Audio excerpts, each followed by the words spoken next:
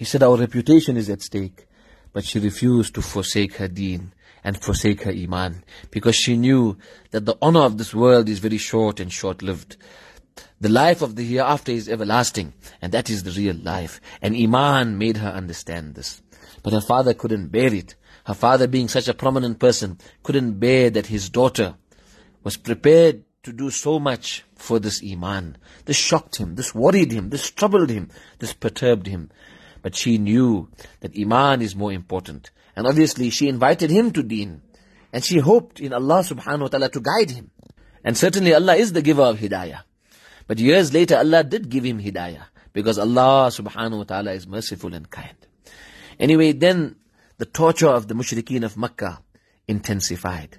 And then they decided that whoever has any relatives from the prominent families that have embraced Islam, they will unleash their wrath on their own people.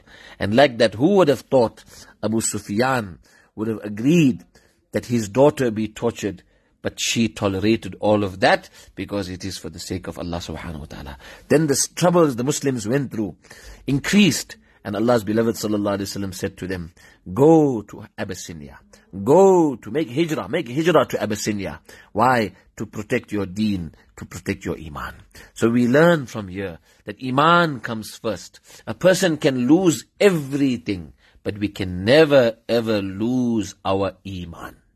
Amongst the Sahaba radiyallahu anhum who made hijrah was none other than Ramla radiyallahu anha, and her husband Ubaidullah bin Jahsh. Anyway, they went to Abyssinia.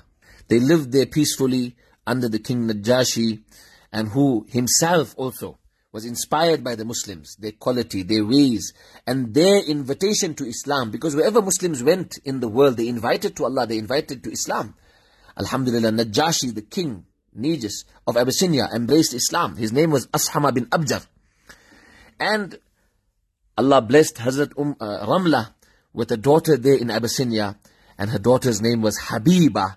So she was then known by the appellation and the patronymic called Ummu Habibah. From that time she was known as Habibah radiyallahu anha. Alhamdulillah, life in Abyssinia was going well.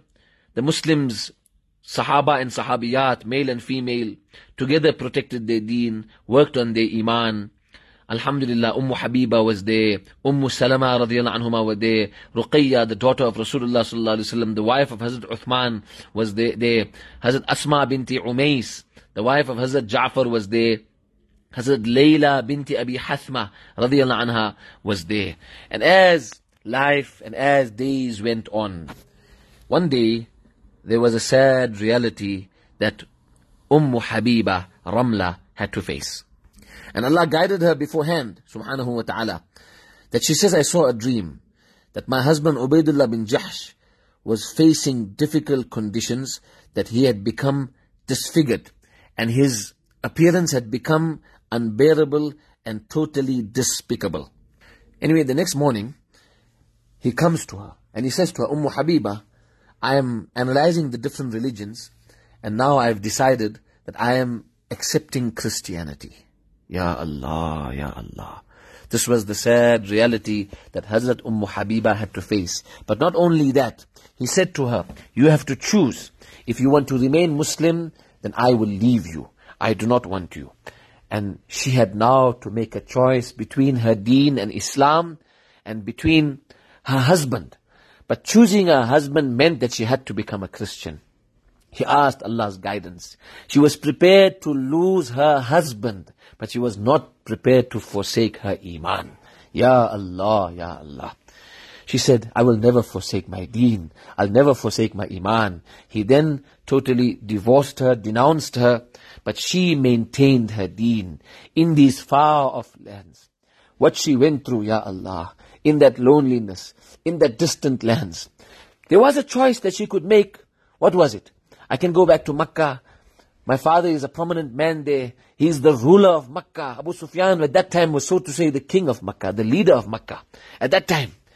But she realized that even going back there, he will enforce it on me to forsake my deen. I'm not prepared to do that. I will remain here and I will protect and preserve my iman.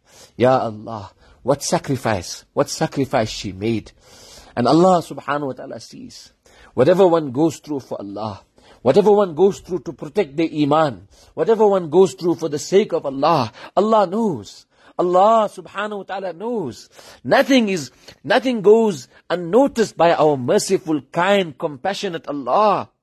Allah sees, Allah knows, and Allah is shakur. Allah ta'ala appreciates the efforts one makes for His pleasure, for His sake. Allah sees. Nothing goes unnoticed by our Allah subhanahu wa ta'ala.